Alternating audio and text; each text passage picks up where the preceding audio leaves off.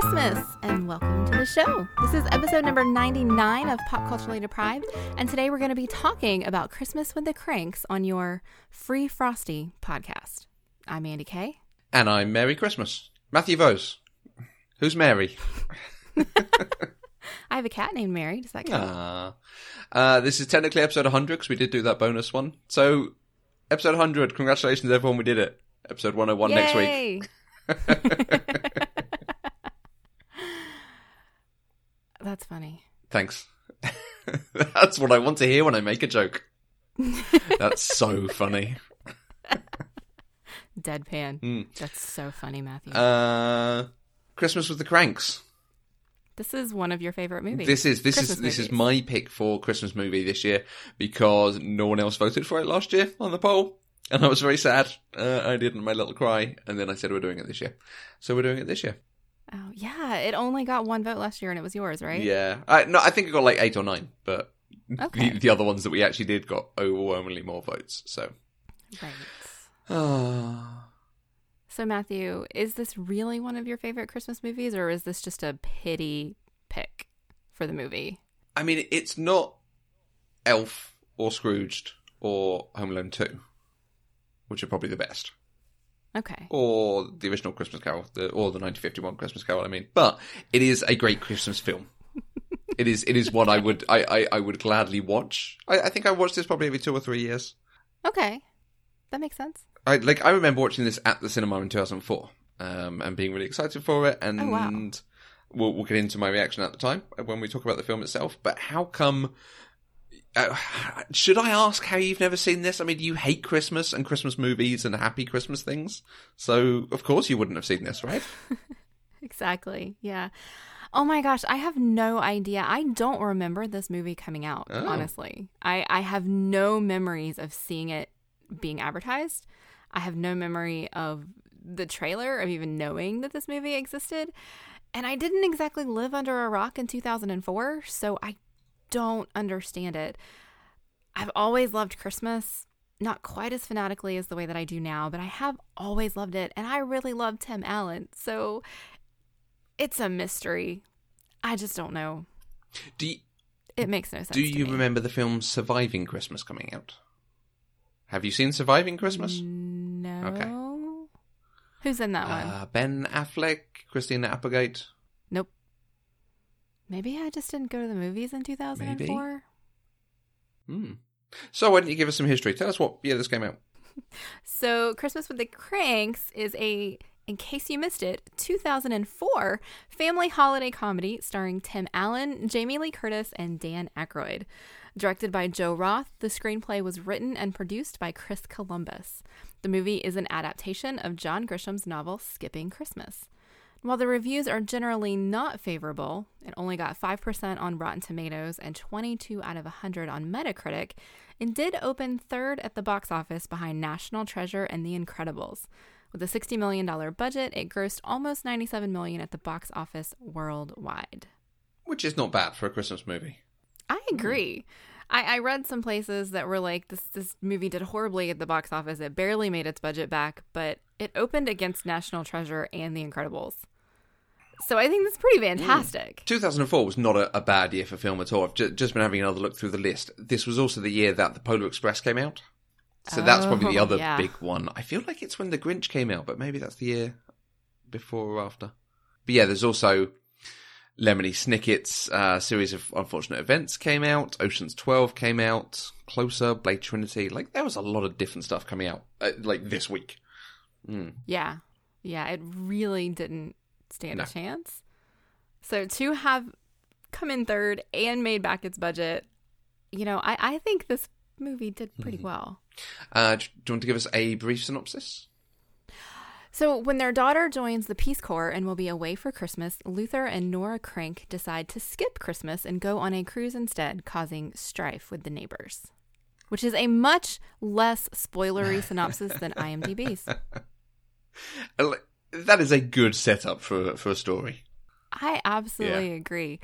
I kind of want to read the book, but I kind of really don't because this is not John Grisham's genre. And I think I might just kind of let it lie with the movie, but I'm curious. I'm not even sure that Luther is actually a lawyer. I feel like he's more like an accountant or a consultant or something. That did not feel like a law firm. No, it did. I really thought he was an accountant as well. But then I realized that all of the number adding up that he was doing were his personal receipts. Yeah, but... So we really just don't know. No idea. Okay. How were you able to watch this one? This one is on Amazon Prime in the US. Nice. Fantastic. Mm-hmm. It's not on the free streaming services over here, but you can rent it everywhere, and it's on Sky Cinema.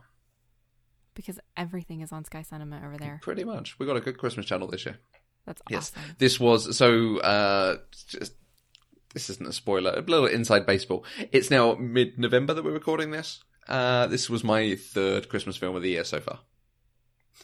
So I'm doing well. Yeah, it's good. So I watched 2 of the brand new Hallmark Christmas movies today. Oh, nice. Yes, I'm loving it. It's wonderful. It's fantastic. Do you remember last year we talked about the Summer Glau Christmas movie, Help for the Holidays? Yes. Yeah, it's rubbish. Are you saying that because it's a Hallmark movie, or are you saying that because it's genuinely rubbish? I'm saying that because it's deeply problematic that they spend half the film basically complaining that the mother is not taking care of the kids when she runs a shop with the father. But there is no thing about, like, hey, perhaps he could do some parenting too. And there's a lot about, like, oh, you have to look perfect and be skinny and have perfect teeth. And this is not that old a film. If this had been, like, mid-90s, I would have forgiven it, but... Ooh. This is just from, like, a couple years ago, Yeah, right? exactly. Bad Moms Christmas, however, hilarious. Oh, I haven't seen that one yet. Yeah, really good. A worthy... Well, I didn't see Bad Moms either. But... But... Bad Moms is really good as well, so... Anyway, Christmas with the Cranks. Yes. Can you tell me about your experience of Tim Allen and Jamie Lee Curtis, please? I actually love both of them deeply. So Tim Allen's stand-up comedy is really not that funny to me. I find it generally problematic and crude sometimes. But I came to love Tim when he did Home Improvement. I don't know if that was a show that was big in the UK like it was here. 6:30 on Channel 4. Okay. Yeah, no, it's still on here too in syndication. Nice. And so then he went on to do the 3 Santa Claus movies, which I talked about last year, are some of my favorite Christmas movies. We've done Galaxy Quest on the show. You know, so there's really not a lot that he's done that I've seen that I haven't liked. You know, he's the voice of Buzz Lightyear on Toy Story. He was in a Disney movie called Jungle to Jungle, which I forgot existed till I was looking at his filmography, and I was like, oh, I remember that movie. And I even like his current sitcom called Last Man Standing. I do. I deeply, deeply disagree with Tim Allen and his beliefs and his character's beliefs, but I think it's hysterical and I love it. I haven't seen it. I'm not sure it's made it over here yet. Nice. It makes me laugh. It got canceled and then another network picked it up. Okay. It is on Hulu over here, so you might have an opportunity to check it out. I just think it's funny. A lot of people don't. And Jamie Lee Curtis. Jamie Lee Curtis, I primarily have known her because of True Lies and Freaky Friday. Okay. But I know that she's in Halloween, the whole franchise, of which I have seen the first movie. Okay. I don't think I've seen any of the others, though I want to see the one that just came out this year. Because just the other one with her, yeah. I mean, she was in like 4 I of think them. 4 of them so far, yeah, because there's Halloween H2O, which has got her and her mum in it. Yeah. Yeah, she did a whole slew of them. And then I even noticed that I think it was in Halloween. It was Halloween 2 or 3. She did an uncredited voice part. Okay. Even though she didn't play her character, she still had something to do with it, which I think is pretty great. Right. She was also in the Veronica Mars movie, which was pretty great. She was in another romantic comedy type movie with Kristen Bell, I think, called You Again, which was also, I think it's funny. I like rom-coms. I love Kristen Bell. I love Jamie Lee Curtis. Did she play the mom? Yes, she did. You shock me. Oh, it's got Victor Garber and Sigourney Weaver and Betty White in it. I might watch that. It's got Kristin Chenoweth in it. I'm seeing this film. That sounds awesome. Yeah, no, it's actually really good. I mean, it's really silly, but it's really good. It's got Patrick Duffy, Reginald VelJohnson, Daryl Hall as himself. This is quite a lineup. Okay. I have introduced Matthew to a movie. I think this is fantastic. I love it. Oh, and now he's reading about it. Now I'm reading about it, yeah. Forget Christmas with the Cranks. We always ask about other films, sort of similar genre, similar films that you're aware of. Can you tell me your experience of Christmas movies that star Tim Allen where he shouts at someone and they fall off a roof? Yeah, because I've seen them all. Like, they're paying homage, aren't they? Oh, they absolutely are. I mean, it's almost the same character. Like, Scott Calvin, Luther Crank... very, very similar characters. Nice. And I thought it was hilarious. You know, we can maybe talk about this later, but another similarity between the two movies was the scene where he got the Botox on his face. Okay. Because he looked like... Have you seen the Santa Claus 3? Yeah. That's the one where... With Jack Frost. Yes. Actually, I can't remember if it's 2 or 3. I think it's 3, but it's the one where they have the machine where they, like, make a fake Santa out of a... Like, he's a life-sized toy, like, robot version of Santa, essentially. But he's modeled after Tim Allen, and so he's got that very plastic face. And so the Botox scene in this, like, his face looked almost the same. Right. I was just like, these are so similar. Like, it's weird. It's bizarre. That feels like, I like 2. Because I think it's got the whole thing with him going off in search of a wife. Yes, and he ends up... you're right. Spoilers, but he ends up marrying Sawyer's woman who dies in Lost. Juliet, yes. It's all connected. Conspiracy. It's all connected. Serious podcasters. Christmas with the Cranks. Did you enjoy this Christmas movie? Oh my God, this movie is perfect and I loved it. Nice. Good.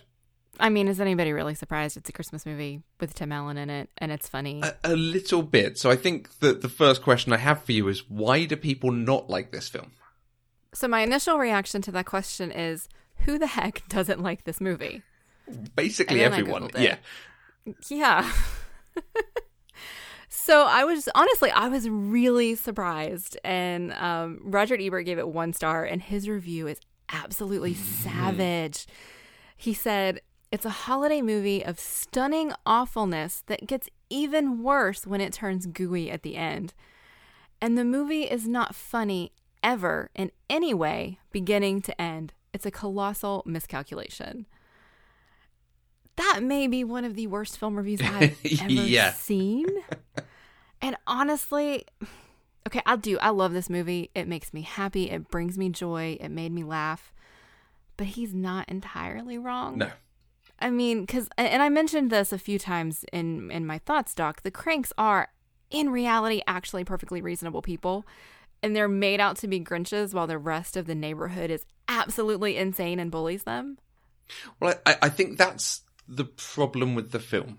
Mm-hmm. I'm going to give you my thoughts on the film, if that's okay. Sure. The film, I'm not sure it has 3 acts, but the first act, maybe 2, is them deciding to skip Christmas and then them working to skip Christmas. It's everything up to Christmas Eve and the phone call that happens 45 minutes in. And all the way through that, I don't think it takes the audience with it. And I can remember even watching this in the cinema, and it happens every time that I'm watching it now. Like, there is a middle ground here. He's saying, we're going to skip Christmas. We're going to be absolutely 100% nothing to do with Christmas. 100%, 0% to do with Christmas. So, no charitable donations, no calendar, no putting up Frosty, no tree, nothing like that. And everyone is like, but you must do Christmas, you have to do Christmas, and you're awful if you don't do Christmas. But there is, like, it's so easy to say, just put the Frosty up. Like, right. There is no problem in putting the Frosty up.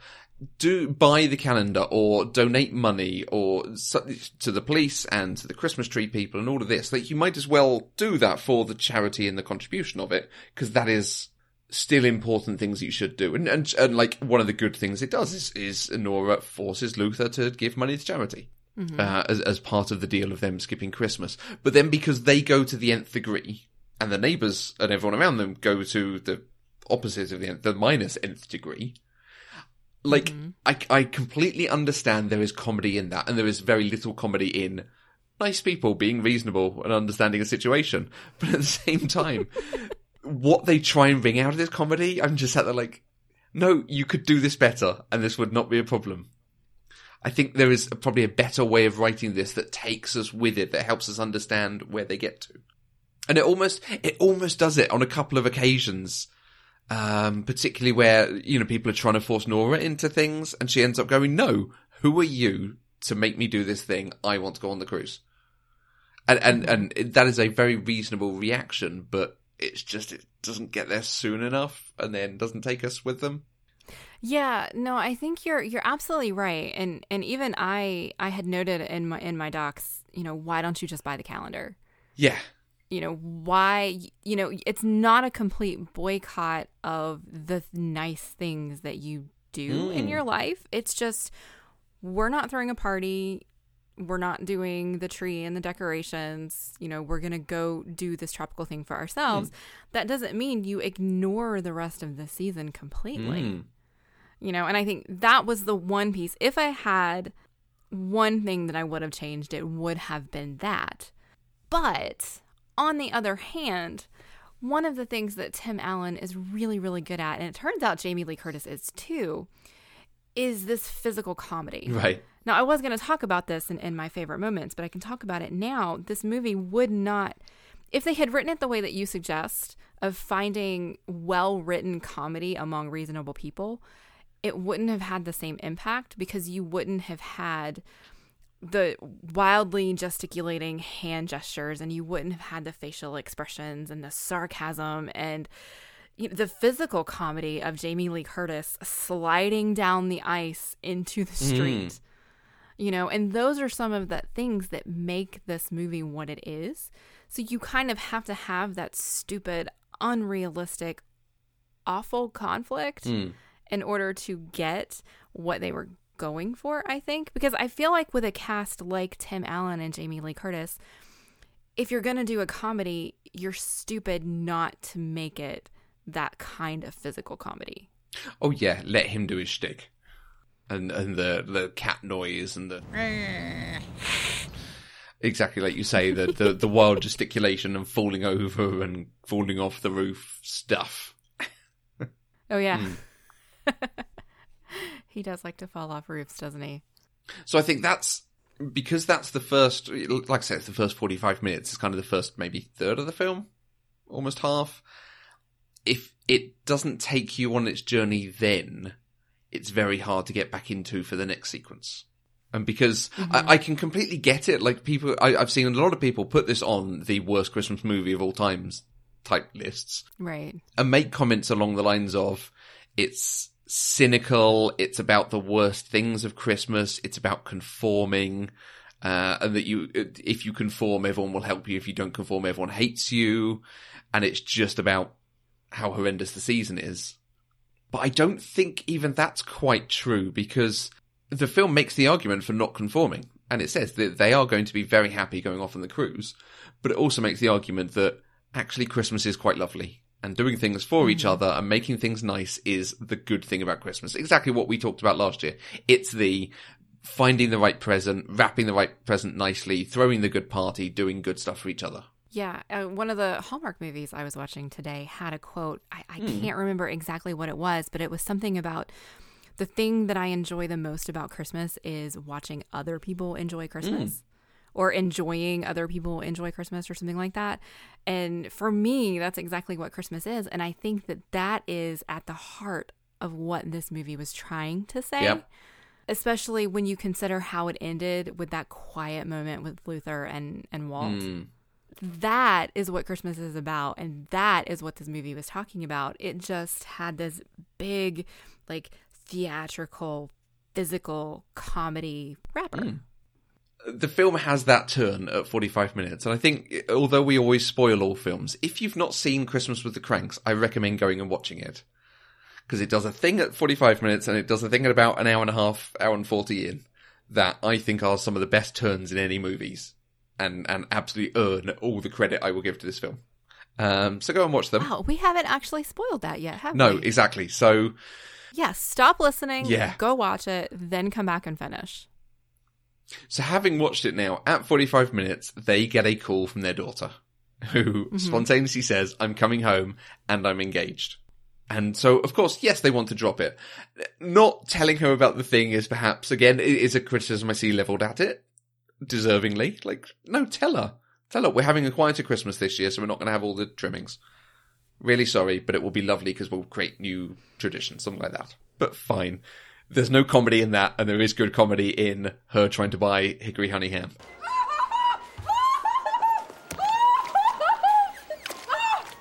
Can I buy your ham?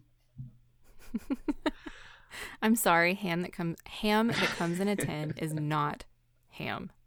I love it. I love that that's the daughter's favourite thing in the world. You know, they live in this really nice Chicago suburb. He clearly makes a lot of money and does very well. From what I can see, well, they spend $6,000 on Christmas and she doesn't work. They're doing okay. Right. But the daughter loves this, exactly as he says, like, it's water and gelatinous cube. Exactly. I love that they called that out in the movie, though. Where was I going with that? Remind me.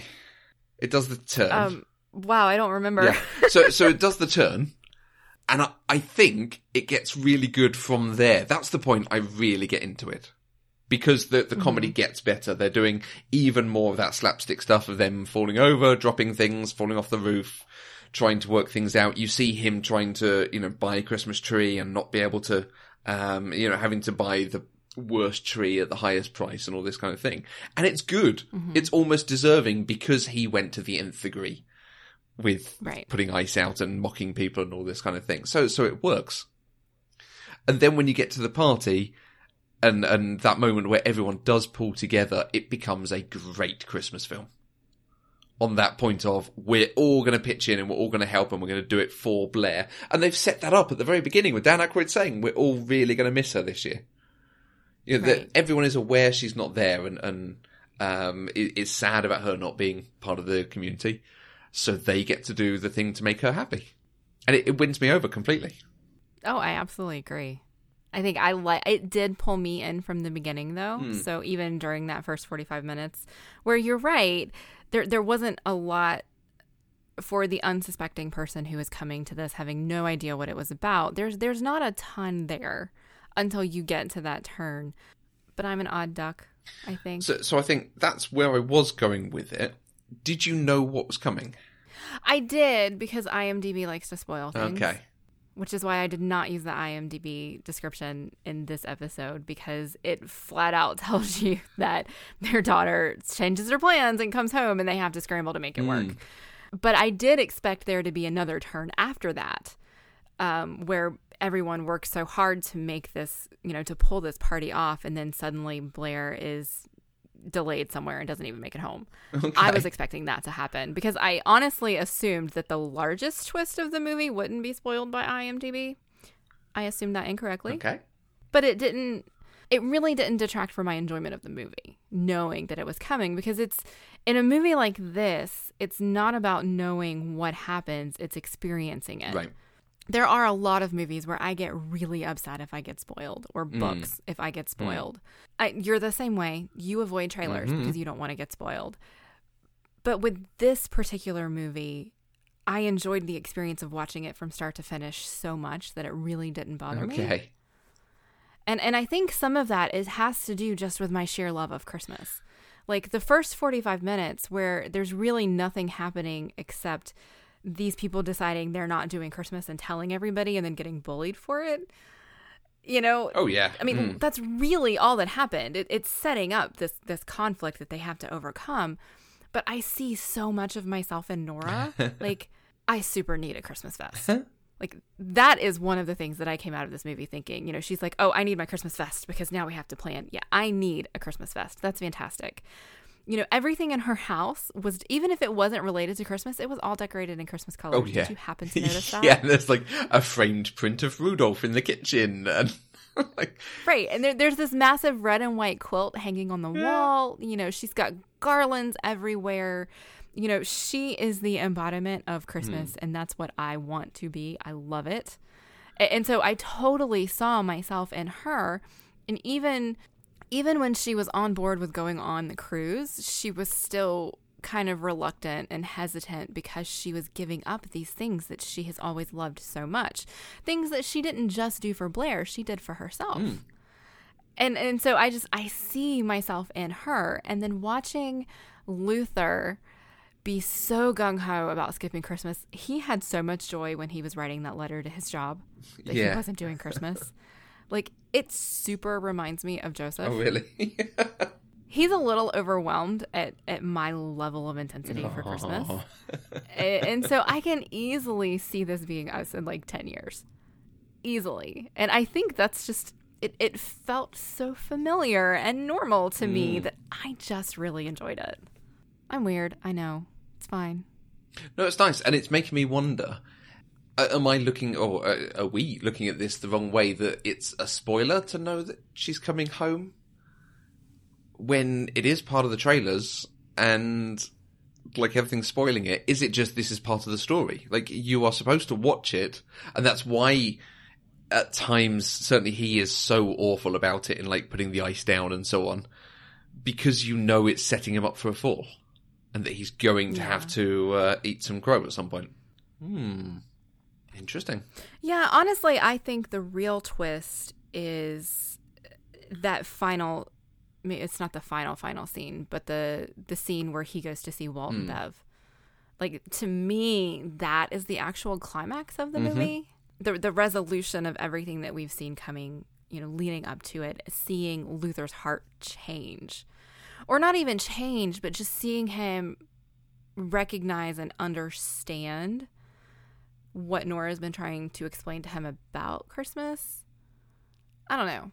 That, to me, that is the moment that makes the movie great. Yeah, I 100% agree. I'm totally stealing your favorite. No, part. you are I'm sorry. Completely right. That is exactly the point at which I go, yeah, this film is really good at what it does. Because all the way through, there's things that don't quite hang together. Things that you are exactly right to question about. Why is this ham her favourite thing? Wait, why is Dan Aykroyd not good at putting up decorations when he loves Christmas so much?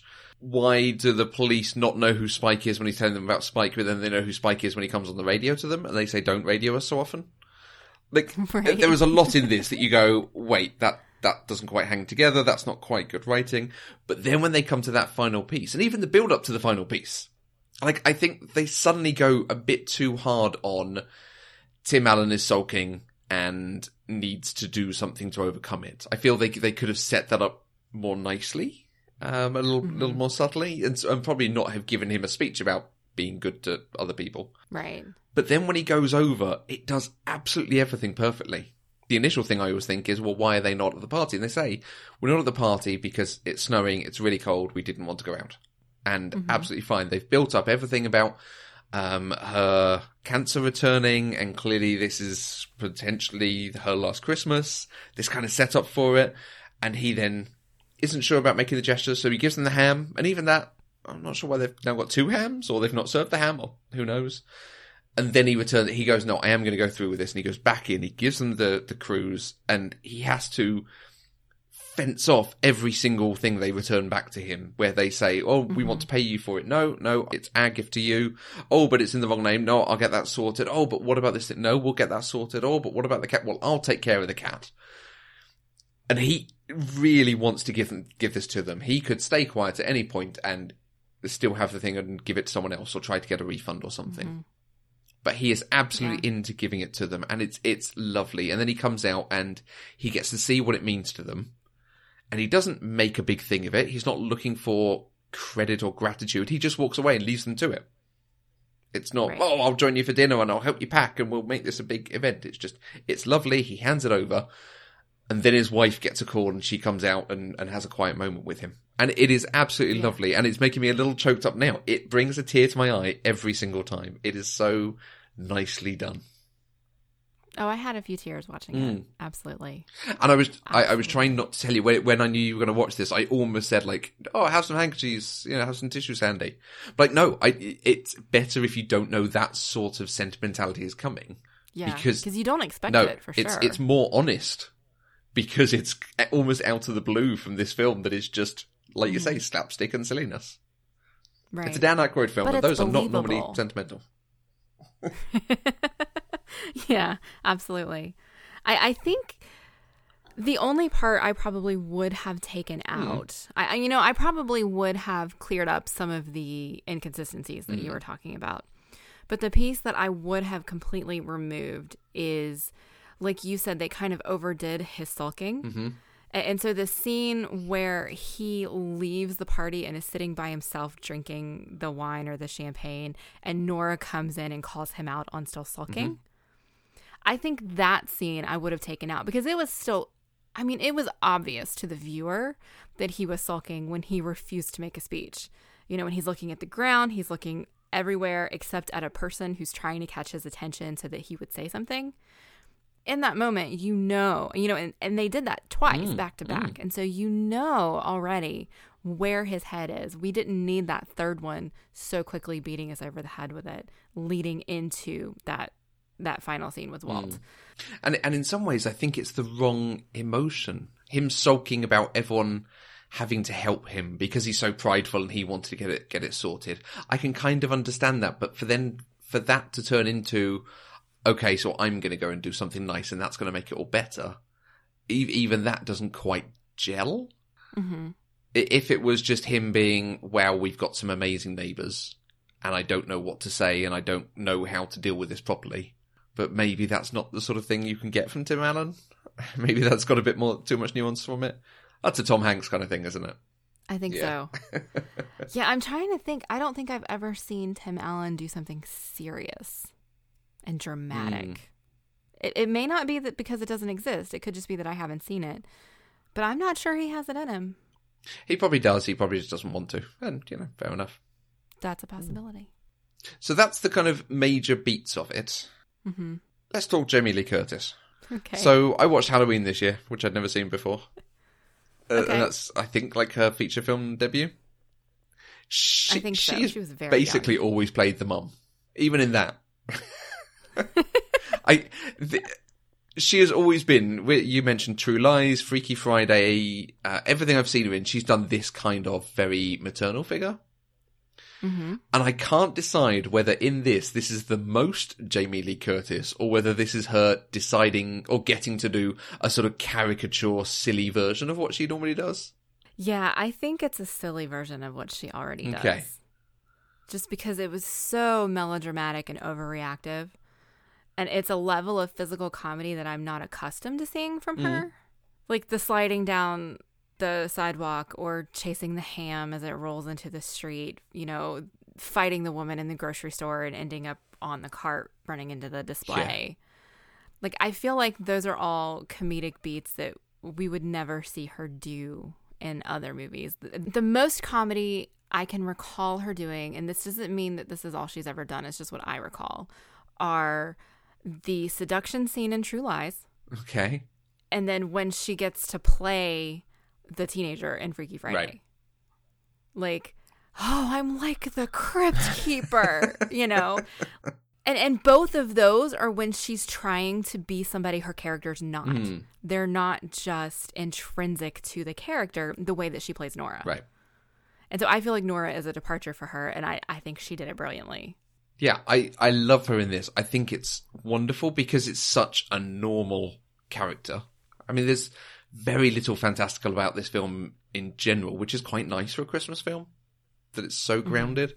But I love that we get to see her doing her sort of meeting with ladies at lunch, and she orders the finest things, but then she goes and helps serve food, and yeah, it's really interesting. It's a great role, and I can't remember if I'm about to steal one of your favourites, but I love the bit where the setup to them skipping Christmas, where they're eating a dinner together and he starts flirting with her. And she's just totally overwhelmed at this point, like, oh, crikey, has to take the vest off and all this kind of thing. And right. I mean, that is a well done scene, and it has to be, because that absolutely has to sell the idea that, yes, they could do this thing. Because it is a little surprising to skip Christmas, I think, in any Western culture. I was about to say any culture, that's clearly not true. But I think she gets so excited with that because this is so out of the norm and seems so interesting. And I'm not going to take the line because it is a great line. But I really love just how ordinary her life is, but still nice, and she's just such a good person. It's great. I have all the time in the world for her in this. I love that we are just unabashedly gushing about this movie, even while admitting it has faults. I love it. Yeah, I think it's better because of the faults. Because in liking it, we can look past them and go, but there is also this really good stuff in there. Yeah. No, I absolutely agree. These are my favorite kinds of episodes. And Jamie Lee Curtis, so after watching Halloween, I was reading about her, because like I say, I was watching and going, God, she's always played this kind of maternal, responsible, caregiving type character. She's a fascinating person. She's a godmother to Jake Gyllenhaal. She's really close friends with Sigourney Weaver. She's a big fan of World of Warcraft. She is a baroness. She's married to Christopher Guest. Her father was Tony Curtis. And her mother was someone else who's famous, whose name I can't remember, and I now can't find. Who was her mother? Janet Leigh. Her mother is Janet Leigh. Like, I had no idea of any of this. It's right. Almost most fascinating because of how similar she is to Carrie Fisher. It's that same kind of exceptionally famous parents, huge amounts, right. Getting into film very early on. Lots of interesting things happening throughout your life, for better or worse. But still having that star power of her own right and her own merit. She's clearly very good at what she does. Yes. Okay, so I have a question about this movie. You talked about some inconsistencies and things like that. But there's one thing that bugged me more than anything else in this movie, and I'm hoping you can answer that question for me. Why did he decide to borrow a freaking Christmas tree from his neighbor instead of just going and buying a fake tree? I can believe it because they're people who spend $6,000 on Christmas and $60 on ornament repair. There is a big difference between a fake tree and a real tree. And if you're going to do Christmas, you do Christmas with a real tree. I used to be one of those people, so I completely understand. I do. But it's last minute. There's absolutely no possible way you're going to borrow a tree, redecorate it, take it back, redecorate it again. It's just not gonna happen.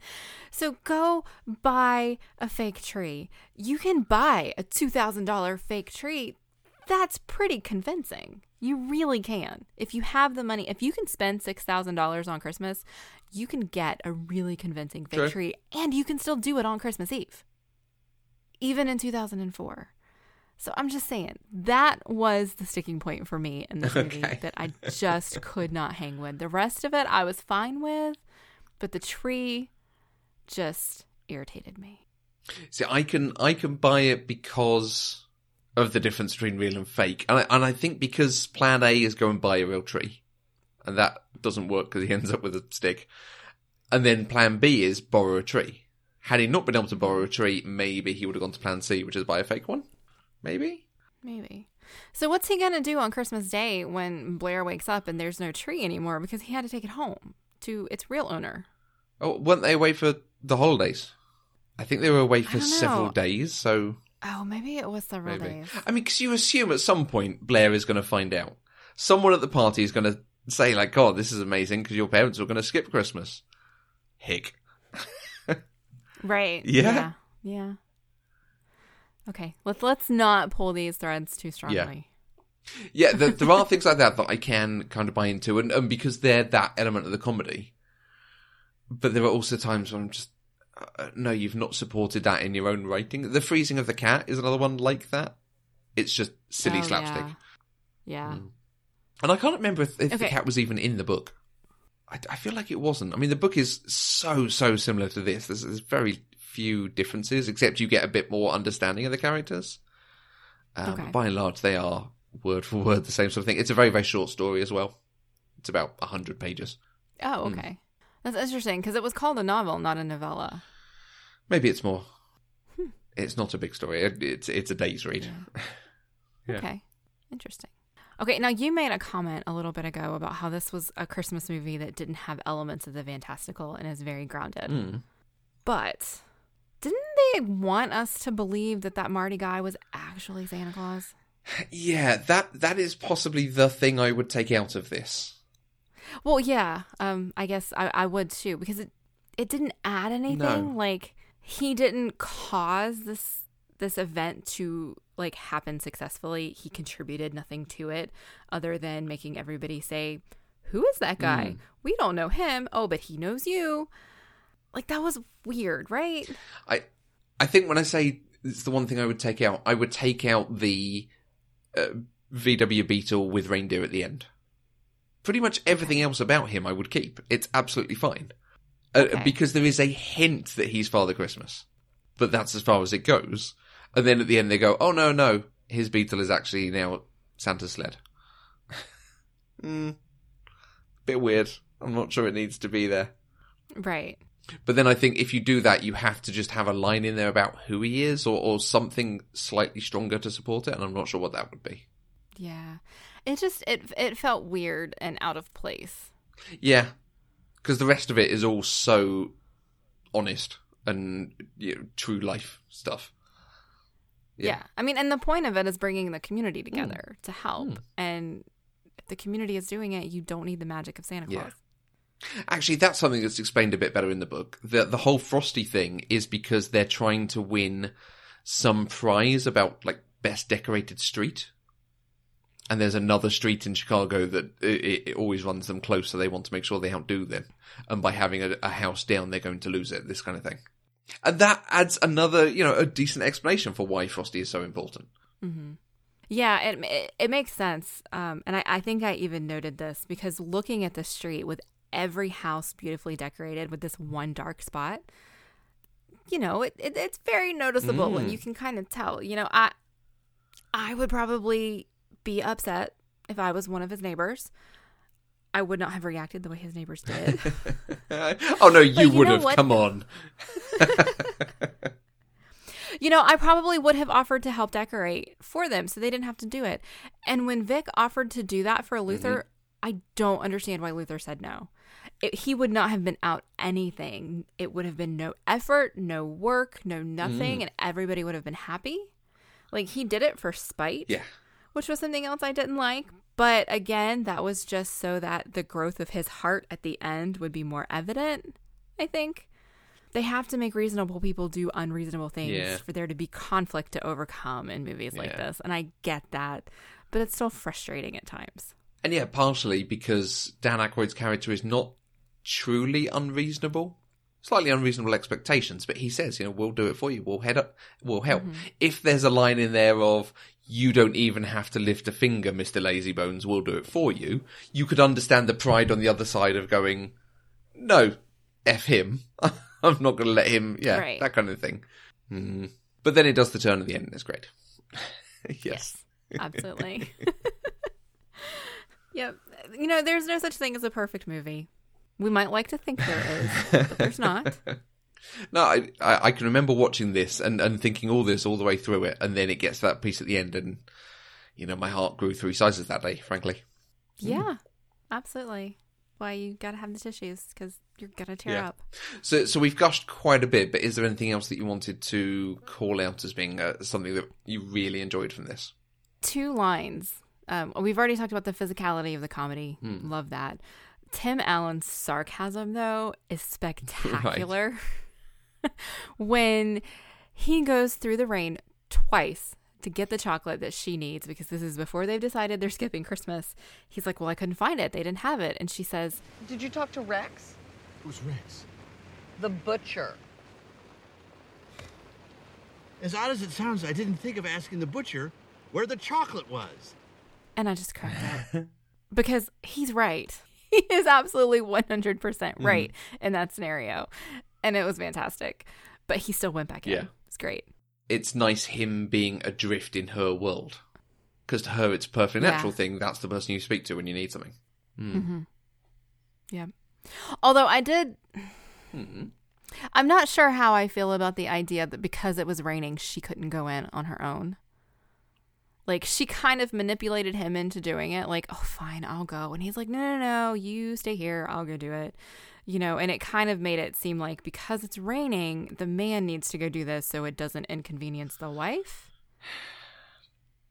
Yeah. You know, I mean, that's a small thing. It really is. But it was something that stuck with me for a few minutes before I laughed at the sarcasm and got over it. It is really hard because, yes, there is an origin of sexism to the, in inverted commas, chivalry of the piece. Yeah. And that idea. But at the same time, if it was really raining and I wanted someone to go in, I'd try and manipulate them into it. And I'm fairly sure other people would do it to me as well. I don't think gender is a thing, but except for the thing of he wants to be nice to his wife and not make her have to go out and possibly catch a cold. Okay, that's fair. That's a much more generous reading of it than I have. You are absolutely right. The very obvious reading of it of dad goes and gets the car when it's raining so that no one else has to go into the thing when it's just him and her is a bit... Yeah, but still. Yeah. And there was one more, and you alluded to the scene, but you didn't take the line because you knew I had it written down. During the scene where he is telling her that he wants to go on a cruise, and she thinks that he's talking about something else, doesn't quite understand that he's trying to do this cruise, that he's not seducing her with his Hawaiian shirt. She's like, oh, it's not even Saturday night. And then a few minutes later, once she kind of understands what's happening, and then she gets really excited that he wants to do this thing that's different. And then he goes, it's not even Saturday night. Yeah. And it was just a really nice gag that they kind of repeated from both of them. And it made me laugh, and I thought it was lovely. It is a wonderful insight to the sort of mundanity of stereotypical adulthood. A married life. The thing of them a bit later on where they're sat there and she's untangling yarn and he's reading the paper or something. I mean, I don't think that's real, but it kind of normalizes this idea of what adults are. And this thing of Saturday night, we have a nice meal, we do it, we go to bed. and it's like clockwork, and it's how they live their life. I'm not sure that I don't believe that you and Catherine don't have nights where you read and she sits there untangling yarn. Well, we also have the TV on and watch, lots of movies and play video games and stuff. But the sitting there with nice music or in the piece and doing this thing, it's a different generation, I think. Okay. Fair enough. What about you? What have we not gushed about that you really wanted to touch on? There's only one thing, and it stands out to me this year because I now get the reference. When the hickory honey ham is rolling away from her down the car park, or she's gone through all the palaver to get this hickory honey ham and it's rolling away from her and she's chasing after it, and then he gets squashed by a truck, they play the theme from Halloween. It's this super dark horror theme, and because I'd never watched Halloween before, I'd never heard it before, it's really good. It absolutely works. Okay. I did not pick up on that. I did not know that at all. I mean, I have seen Halloween, but it was way back when I was in high school. Yeah, because it was only a couple of weeks ago at Halloween that I watched it. And I'm like, okay, that is very, very nice. I was hoping they might do something like that, and they did. That is awesome. I'm going to have to go back and look for it. All right. Well, is there anything else that we need to discuss about Christmas with the Cranks? So, I don't think I realised this was a book. I know it says it's a book, but I don't think I'd ever really sort of taken it in and gone, oh, hey, this was a book. And I can remember watching this 2 or 3 times going, why is this film not called Skipping Christmas? Skipping Christmas is a much better title for this film, given the amount that they say the phrase Skipping Christmas. And it turns out it's based on a book called Skipping Christmas, but the film is actually called Christmas with the Cranks. Did it stand out to you at all that the title was different, or it was the wrong title? No, not really. Okay. I think that's just because I wouldn't have known that there was a book. I mean, they said it up front, which was shocking to me. I was like, wow, that's a book by Joe Grisham. But I think I'm just used to a certain level of movie where the adaptation does not have the same title as the book. And so it didn't seem weird to me. And considering that the climax of this movie is them actually not skipping Christmas, did make sense in some weird, twisted way. maybe. I wonder if it's a repeat viewing thing, because like I say, just watching it, I always go, no, Skipping Christmas is a much, much better title. I do agree with you on that. Because there was a film coming out called Surviving Christmas. They didn't want them to get confused. Oh, I see. Which is why I mentioned it up front. Okay. Yeah, I think you're right. Skipping Christmas is a much better title. And I wonder if it would have been like better received if it had been called Skipping Christmas instead of Christmas with the Cranks. Because Christmas with the Cranks is really, like, you think about it and you're like, I don't even know what that movie's going to be about. Yeah. I don't know. Interesting. It's nice because it is this whole period of, they're not postmodern Christmas films, but they are modern Christmas films. So where the sort of traditional Christmas film has a lot going on about reclaiming childhood of the baby boomers.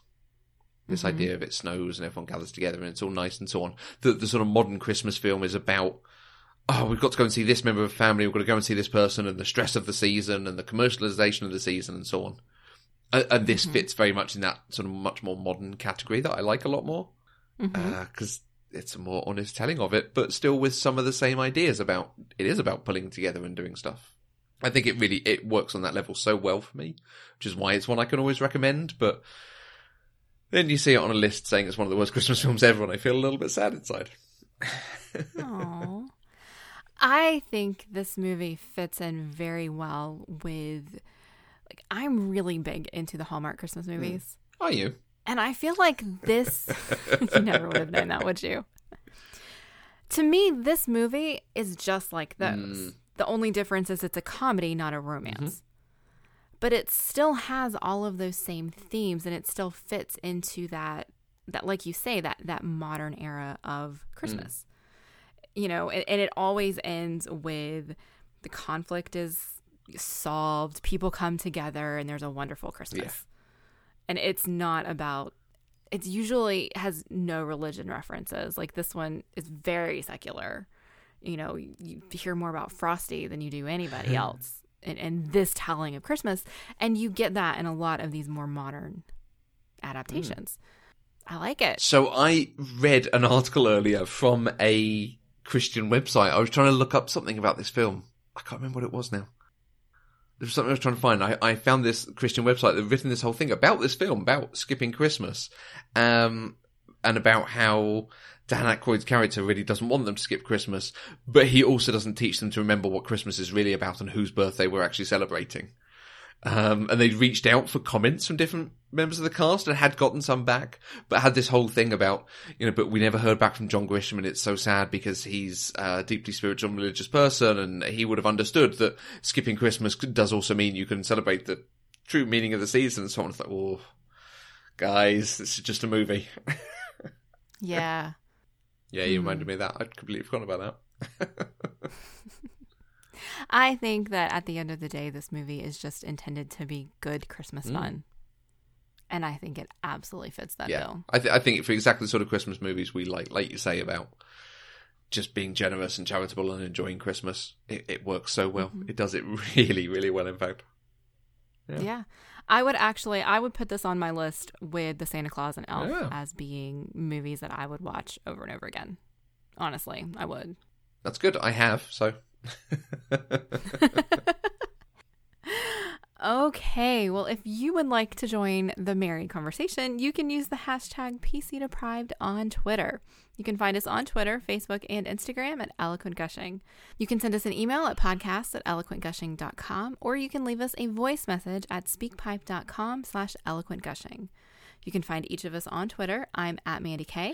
And I'm at Matthew Vose. Pop Culture Deprived is 100% funded by listeners like you through our Patreon page. Anything you can give, even $1 a month, gives access to exclusive content and helps to support the network and develop new shows. To find out more, visit patreon.com/eloquentgushing. And if you want to find the rest of our shows, visit our homepage, eloquentgushing.com, where you can see all the other shows and podcasts that we put out. We'll be back next week with the 100th episode of Pop Culturally Deprived, where we'll talk about the 1994 adaptation of Miracle on 34th Street. Until next time, I'm Mandy Kay. And don't ever say hickory honey ham again. Hickory honey ham. Pop Culturally Deprived is an Eloquent Gushing production. For more information, please visit eloquentgushing.com.